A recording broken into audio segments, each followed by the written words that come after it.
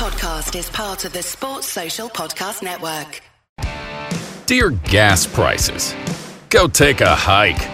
Toyota is the #1 retail brand for electrified vehicles for 22 years.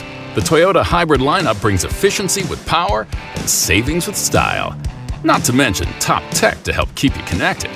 Plush premium interiors and the most advanced Toyota safety features. So, now you know who you're talking to. Toyota, the #1 retail brand for electrified vehicles for 22 years, with a hybrid or electric vehicle built for every driver. Seriously, dear gas prices? Do you really think you can stand in our way? Think again. Toyota hybrids. Find yours at toyota.com. Toyota, let's go places. Based on manufacturer estimates, CY 2000 through 2021 sales.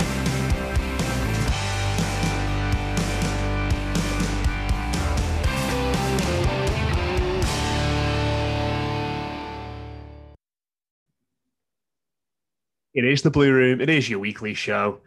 I am Matt Jones, and things are very bleak for Everton at the moment. In the relegation zone after the Merseyside derby defeat on Sunday, and with a game against Chelsea this weekend, who before they played Manchester United on Thursday, as Mick Greenall said on Subs Weekly yesterday, have won 8 away games in a row. So ominous stuff there as well. But we'll try and be relatively positive. And joining me this week, nobody else wanted to speak about Everton, but I'm quite glad that it's just me and Rob today, because I feel like Rob deserves his own show sometimes, and it's been a while since he's been on. So, Rob, welcome. I mean, I suppose that you've got your little soapbox here, that the platform is yours to just talk about whatever you want. Yeah, like, why have I never gotten my own podcast in the Blue Room? That's what I want to know. So, no, Matt, it's good to join you. I have had a lot of... as we were talking about before we hit record, I've had a lot of life stuff happening, some of it good, some of it a little tough, but it's been oddly all kind of a good distraction from the kind of slow motion car crash it feels like we've been watching all season long. And now I return to the Blue Room right as we have officially entered the relegation spots in the table. So I don't know if I'm going to be the dose of positivity that you're looking for, but I'll do my best. Well, let's start there. I mean, how are you feeling about the situation at the moment on the Everton are going down scale? Are you buying your Sky Bet Championship shirt, or or do you think there's still something that's there to get us out of it? Yeah, I think that there are different days, and I imagine that there are others who are quite the same, where when I wake up each day and I think about Everton, I'm finding myself feeling different feelings sometimes. There is everything from, and maybe these are like those stages of grief that you always hear about. Maybe I'm going through the process of grief and anger and denial and acceptance and all of these things. It's weird because people kind of present it as a binary choice, right? Like, you either believe we're going to, rally and stay up, or you believe that we're doomed. And I don't know that it's as simple as that. On the one hand, I think that I have become, over the course of this season, and let's be honest, Matt, what is happening this season is it genuinely is several years worth of whether you want to call it bad decisions, combined with injuries, combined with just poor leadership. I mean, relegation doesn't just happen, because you had one unlucky season, right? Like it's all of these things, right? So I think understanding that big picture has allowed me to kind of process this in a way where I think where I'm at right now is I am generally in an acceptance mode of whatever happens at this point. You know what I mean? Like I think that Everton are going to get exactly what Everton deserve. And what I mean by, and I mean that in the most literal way possible. And that just simply means that they have 6 games which for those of us who follow other sports, 6 games is still a lot. That's still a lot of, it doesn't feel like a lot right now, but, and I'm not trying to be optimistic here, but what I mean, tied back to that original comment about Everton getting what they deserve, I just simply mean that, look, Everton will, the club, these players and this manager, they're either going to produce what they need to produce in order to stay up, or they won't, because they are either incapable of it, or like, I don't even know that it's about being motivated or any of those things. I think the panic button has probably been pushed a while back at Finch Farm. I think that. See, I disagree with that. I don't think it's really would have hit them until now. And I'm saying that based on what Mason Holgate said in his comments a few weeks ago. Mason Holgate, the spokesman for this thing. Well, yeah. I mean, but there were similar ones, weren't there, as well, from Alan? And you can go all the way back to January when, and I've stressed this point a lot on our shows recently, but you go back to January when Everton sold one of their best and most dependable footballers because he fell out with a manager who they then sacked 3 days later. I mean, that's they're not the actions of a football club that thinks they're in real danger. You don't go out, completely. You don't wait 2 weeks to appoint a manager and go through this crazy sort of X factor, audition process and appointment process if you think you're in danger. It didn't really feel to me as though, and obviously they're not going to come out and go, oh my word, they're all terrified about going down. But reading between the lines, it didn't really feel like anyone was really onto or appreciative of the sort of peril that Everton were in. Well, I think, and to clarify my point, have we collectively as a fan base been more worried about this longer than the team has? Absolutely. I don't think there's any question of that. I think that when you are on a player on a team full of guys who have never experienced anything like this, and you have to remember that professional athletes, generally speaking, not all of them, have that natural kind of super ego that just keeps them from even acknowledging the possibility that this sort of calamity could even happen to them, right? Like even a footballer as terrible as Mason Holgate just is too cocky and confident to think this could happen to him, right? And that's why he said what he said. But when I say I think that they internally now, I think it's real to them. I think that, to me, that moment was, I think a lot of us felt like it would have been going into the Newcastle game. But when Alex Iwobi kind of rescued Everton from death at that point, I think that there was a belief, and I probably shared it too, that, okay, we're going to get out of this. And I think, though, that the defeat at Burnley is when that's when, quote, shit got real. I mean, I think that's when they started to realize that they are in a real fight now. You saw Richarlison's Instagram post after the derby on Sunday. I think he knows where they're at. I think he is promising they're going to get, like, I think they're having to now talk themselves into it. Like, we're going to rally, and maybe this is, and I don't know enough, Matt, to know like what becomes the psyche of the clubs that fight their way out of it when they get to this point with 5 or 6 or 7 games left. Do they go into that self-persuasion mode of saying, we're going to do it? We just have to rally around this belief. Even if there's not up to this point evidence to suggest that we ought to have such belief. I think that they're in that mode now where there isn't really a choice, and some hard decisions that had to be made about, team selection, and you call it expected losses or whatever, but whether it's like benching Yerry, like just not even putting Yerry Mina in the squad on Sunday because they want to keep him wrapped in cellophane for as many appearances as possible. I mean, I think that Lampard knows what they're in, but look, when I say that they're going to get what they deserve, I think, look, if Everton are relegated, there can't be any complaints about the idea that Everton didn't deserve this with all the things that they've done wrong. I think, and we can go on to talk about this if you want later, I think that there's absolutely a conversation to be had about the precise number of points that the persistent systemic, mediocrity, which is probably a kind word for the officiating in this league, have cost Everton over the course of a season. But ultimately, I think that if you are at the end of the season blaming it on the officials without also acknowledging all of the other things, then you're in a bit of denial.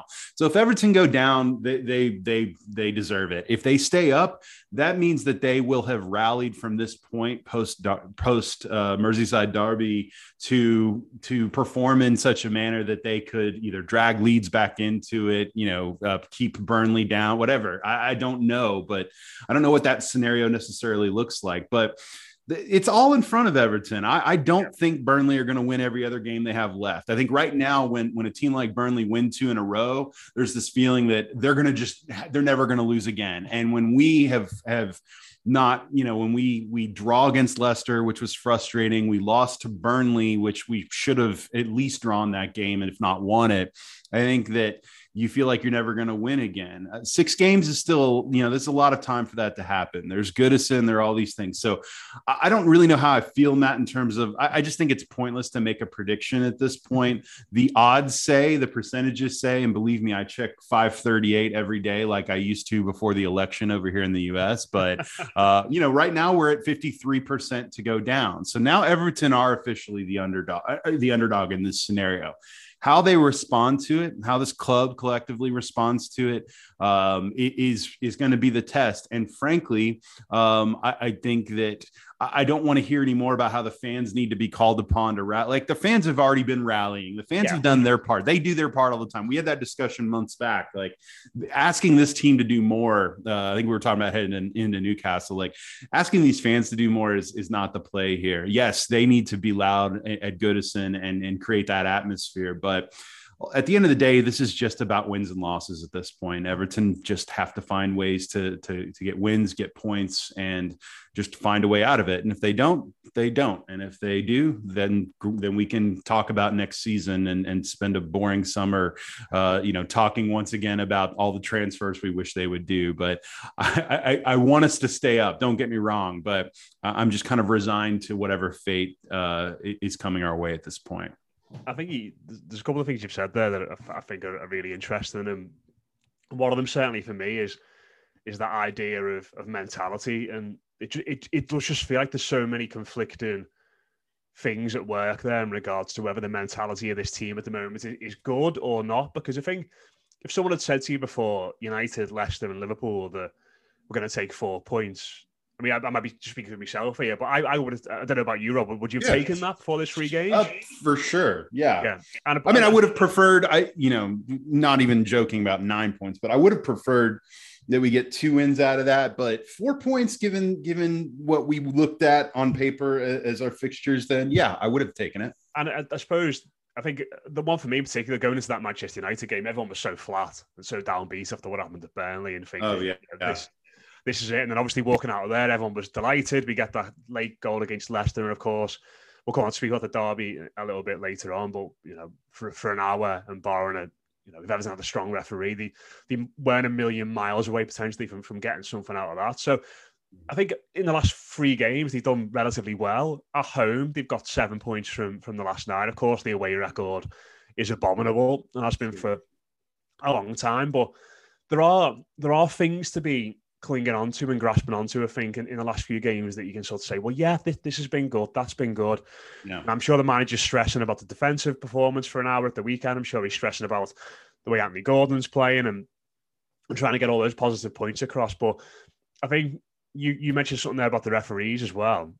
And I think this also buys into the fact that Everton have been so poor for so long going into this point of the season. They've left themselves in an area where there's a margin for error, haven't they?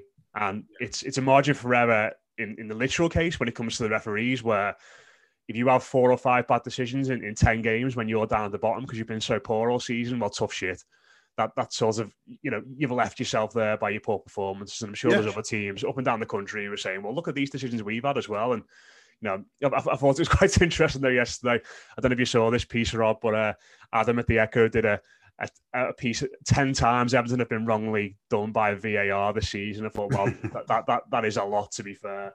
I suppose the other thing as well, which it is a bit like margin of error, but not quite in the literal sense as the referees. But when you're down there and teams haven't been winning all season, and you're thinking all of a sudden, we're going to be okay here because Burnley have been shy for ages, and they've won 4 games all season.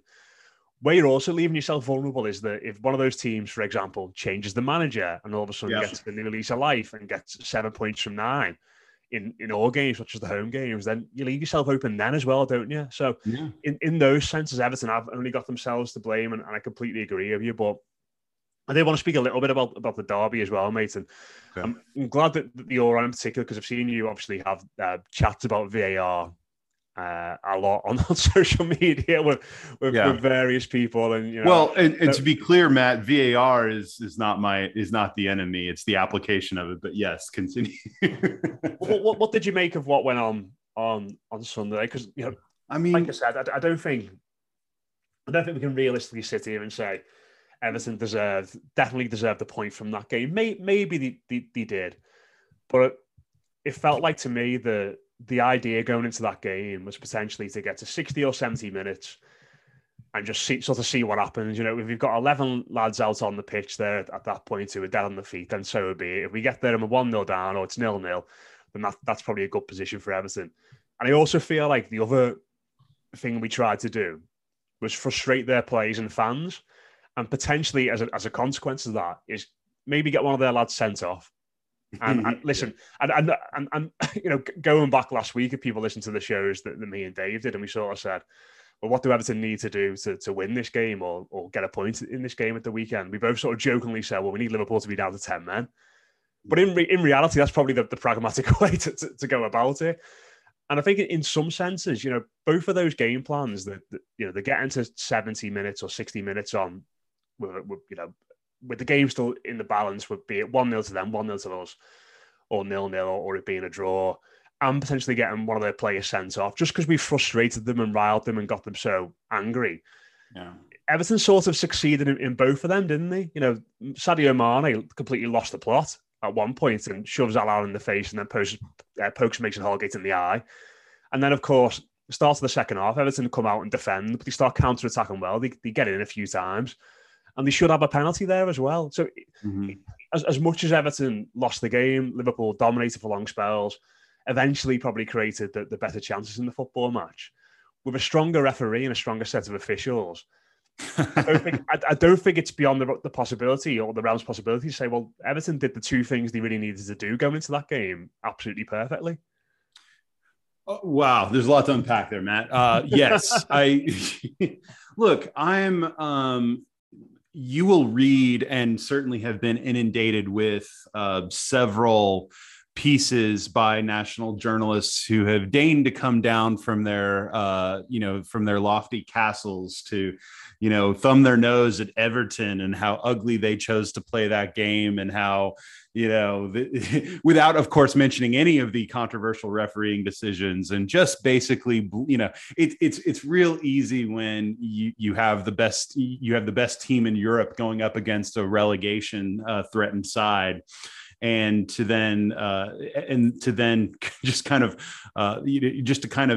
dismissively and condescendingly, I must say, the Jonathan Liu piece or any of these others where it just talks about Everton not being even in the same class, as if that's some sort of deep insight that we didn't already know. But then having the gall to do that and talk about that game without really acknowledging, frankly, that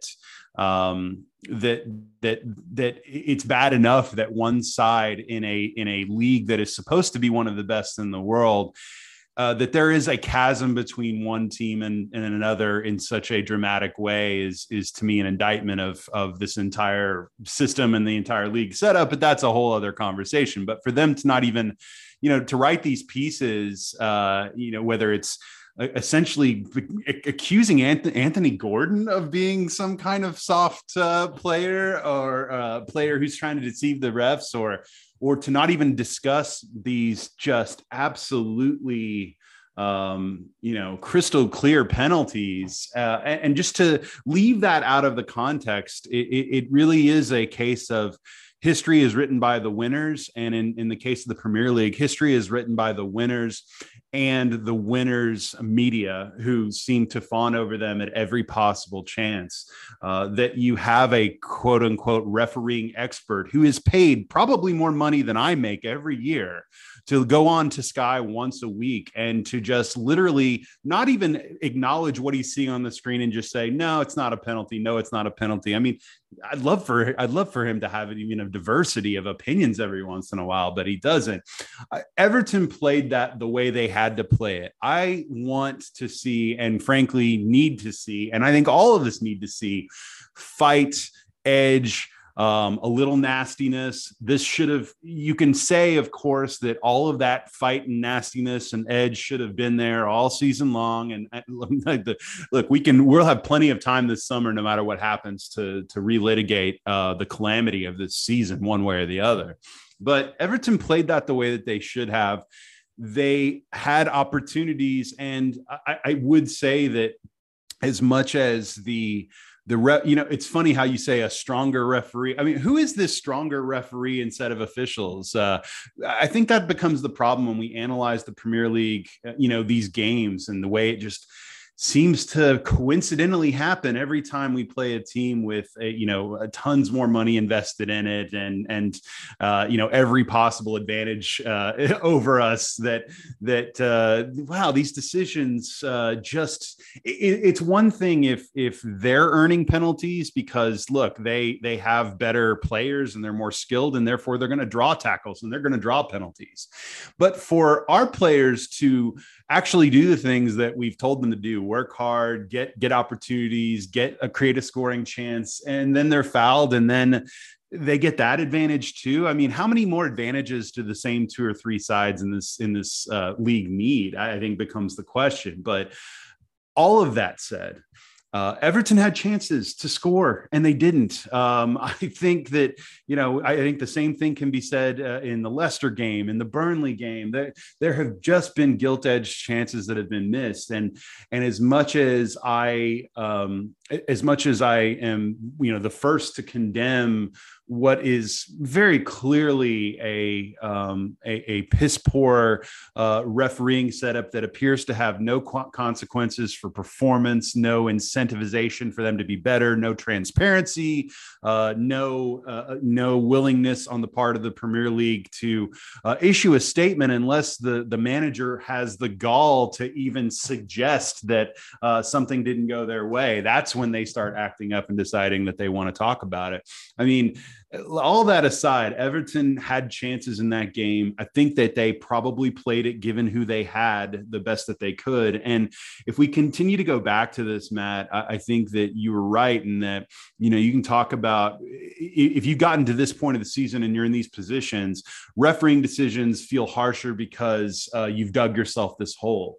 But the reason that Everton are in this position, beyond just their lackluster effort over the course of the season, is frankly that they've just had a ridiculous slew of injuries. They have had managerial upheaval. They've had the wrong leadership setup. They've had inconsistencies at board level. They've had everything. They've had the entire party platter of things that get teams relegated. And so I think that they gave a great effort, and I don't really fault the effort. And believe me, I have faulted the effort many times for Everton this season. I don't fault the way that they made an effort to try to stay in that game on Sunday, but they were playing one of the two best sides in Europe. So, I mean, the result is not really a shock.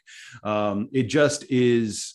It does feel even more demoralizing when you are already in a perpetual state of demoralization, to then have the referees put their thumb on a scale that is already weighted so heavily to the same three or four sides in this league. I think that's what makes people upset. And I would, again, implore people, don't get, you get mad at each individual incident or each individual game.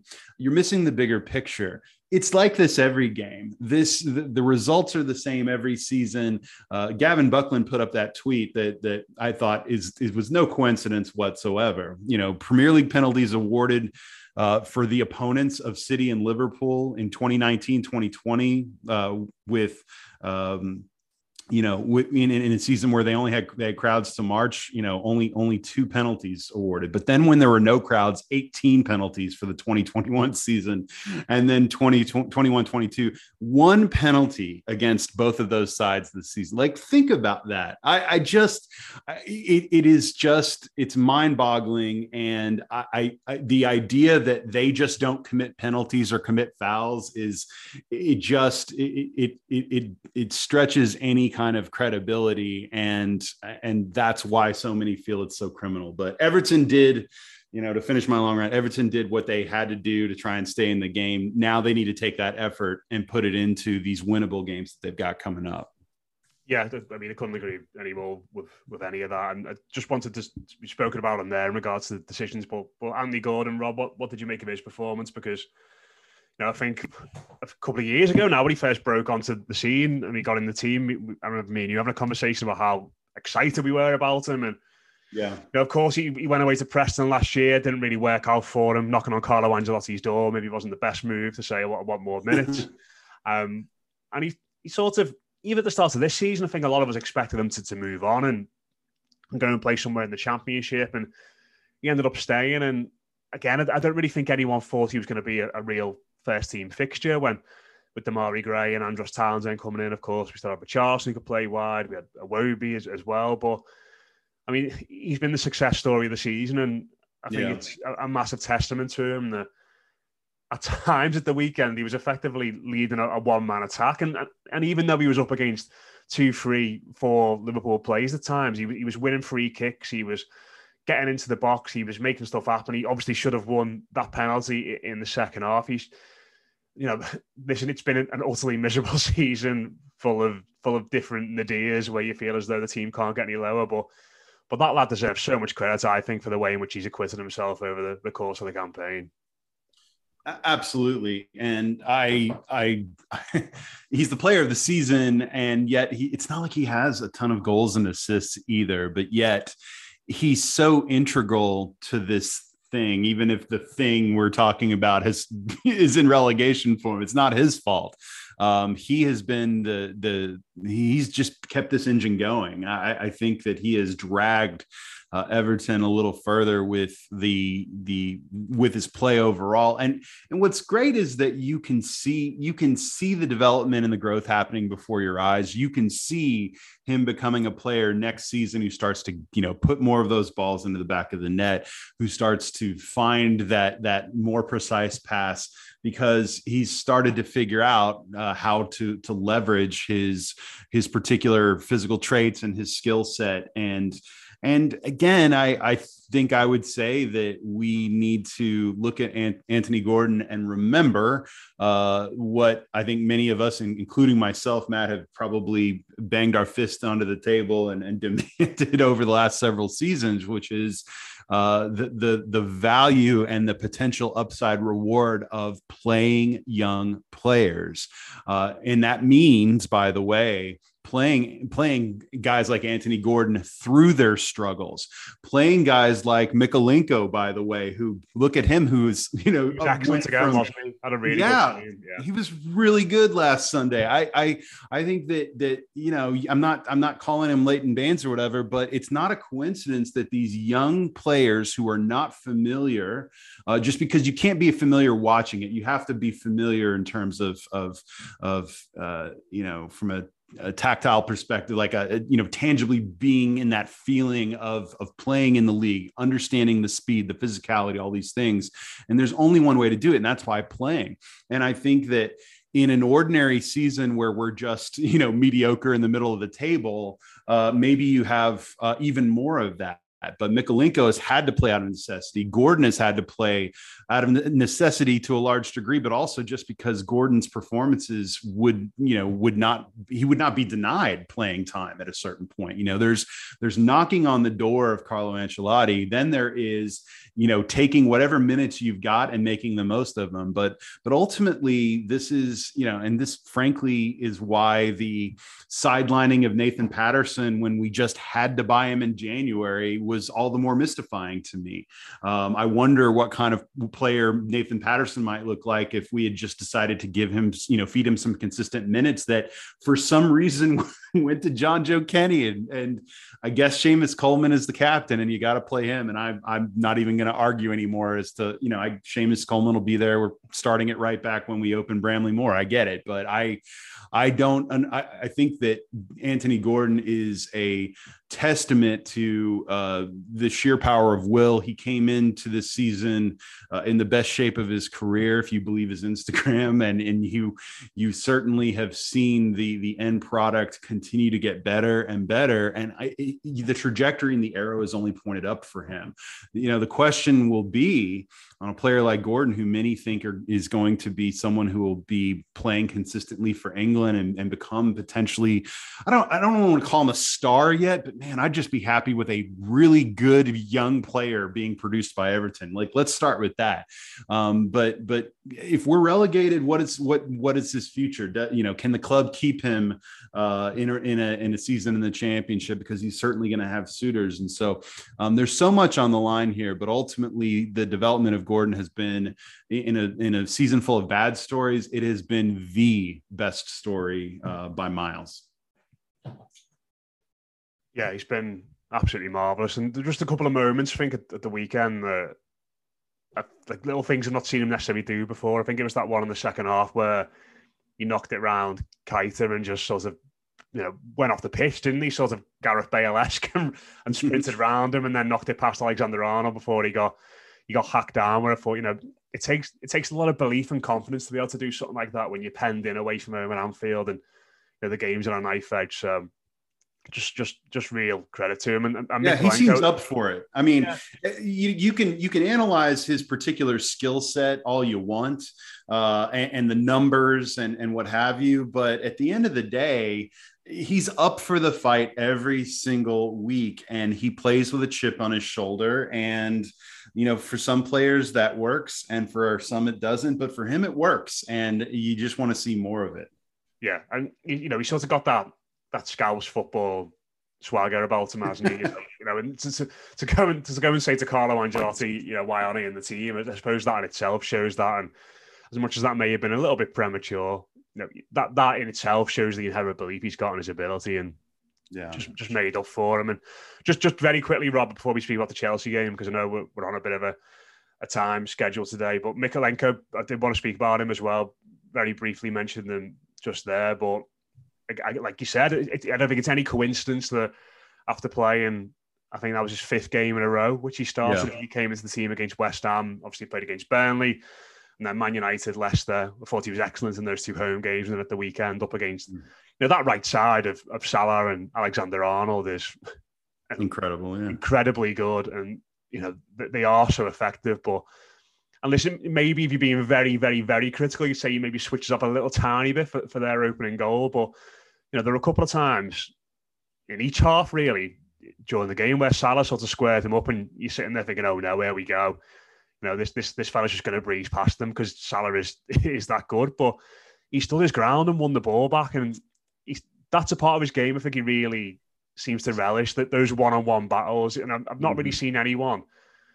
I've seen people get around him with clever movements and quick passing a little bit, but in terms of those one-on-one battles, I think if a winger squares him up, then I can't really remember him being completely beaten yet in his Everton career. Yeah, well, it seems like for all the talk that there has been about how the fullback position has become so fundamentally different, and rightly so, over in the midst of this particular era of Premier League football and really modern football in general.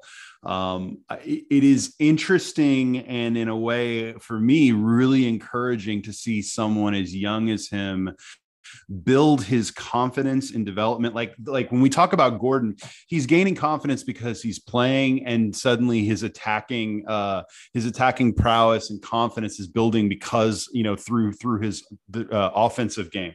Whereas I think with Mykolenko, it's different. I think he is actually trying to build on a foundation of being really good defensively. And I still want to see more development over time, like I'm sure we all do, in terms of his ability to add more of a dimension to the attacking side of things.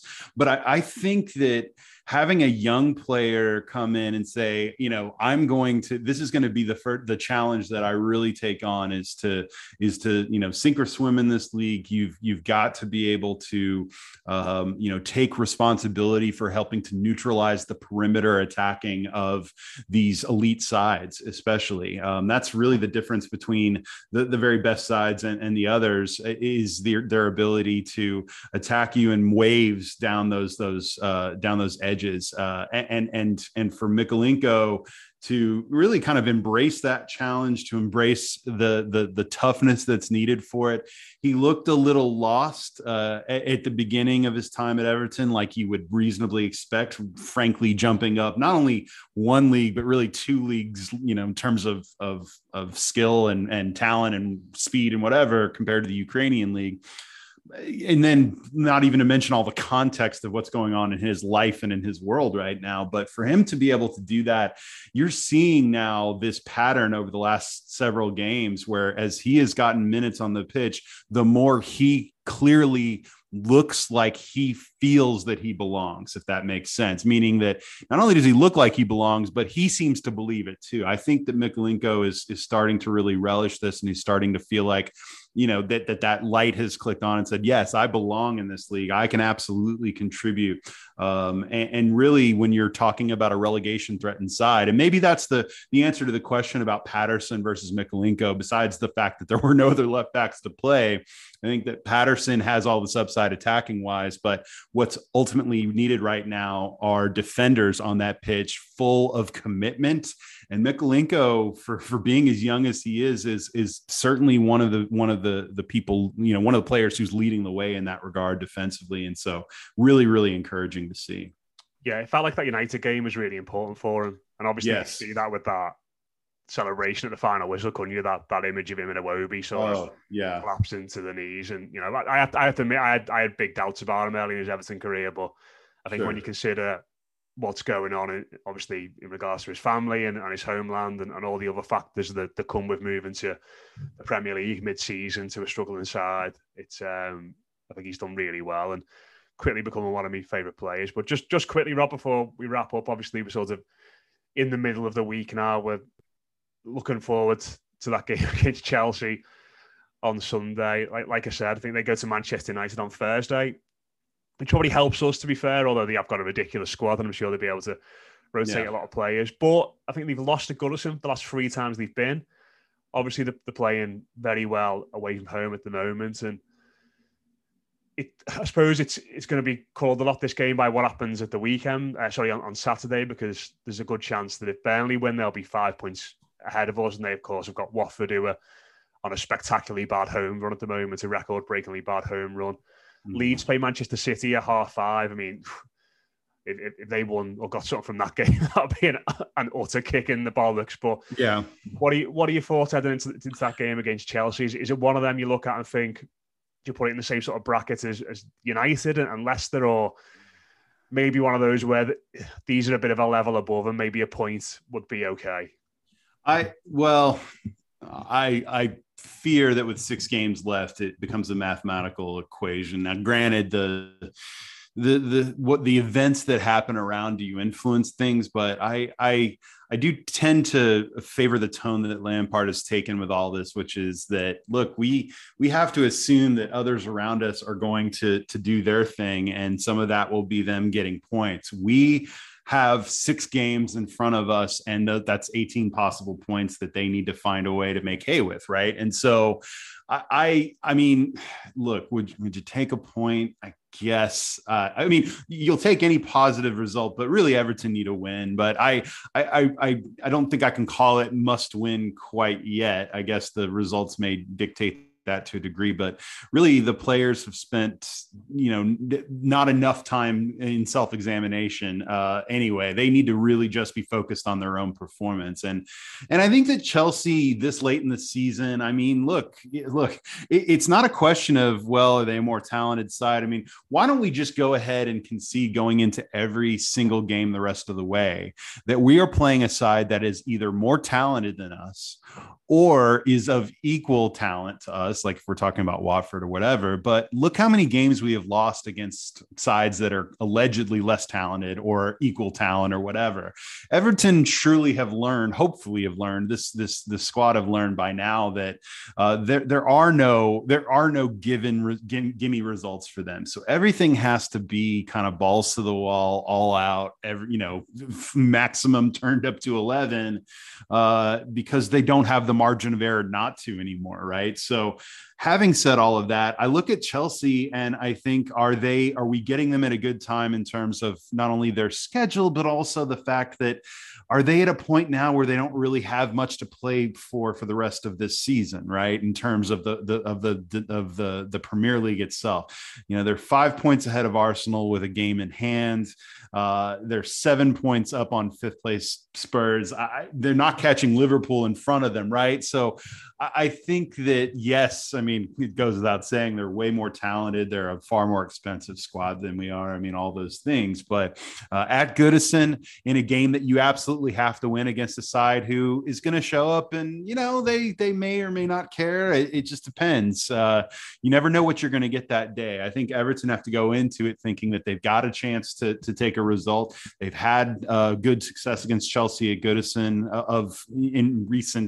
in the recent past. And so I don't know that they need to lean on that too much, but I do think that there is an opportunity here for a result against a side that cannot possibly have more motivation going into it than Everton does. And so I look, if and we haven't even mentioned Calvert-Lewin yet. I think if we can, I keep wanting to come back to this, if our best players can turn it up now, and not get injured, I think that we've got a chance, but the time is running out. And I think Chelsea is certainly an opportunity. And for me, I think 3 points is something that they should absolutely be going for and aiming for, because I'm just not convinced that Chelsea are going to care nearly as much about this fixture as Everton is. And Yerry Mina is going to be back, so it's all going to be fine. Well, of course.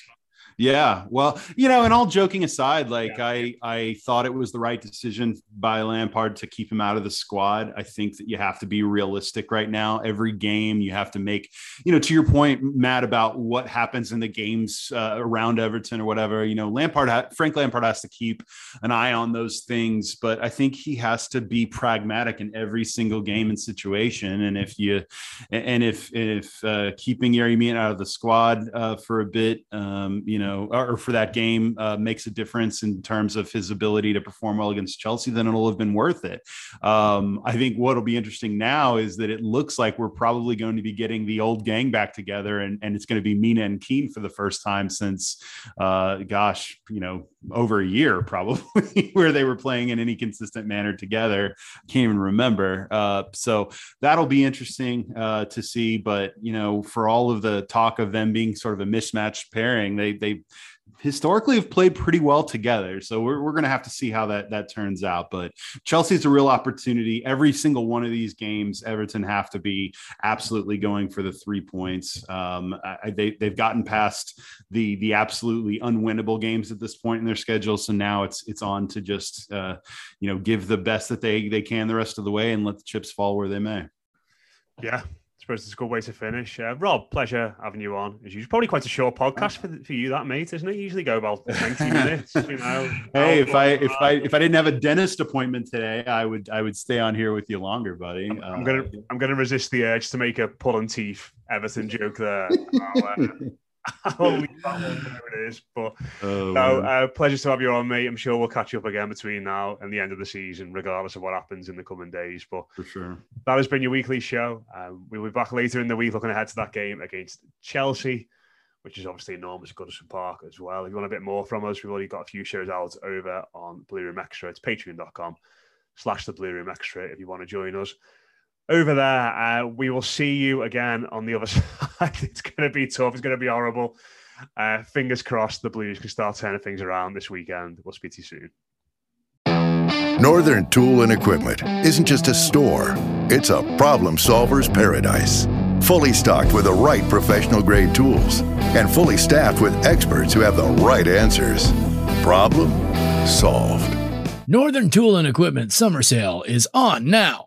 Stop in and save up to 50% on pressure washers, sprayers, generators, fans, lawn and garden equipment, and more. Hundreds of deals in store or at northerntool.com.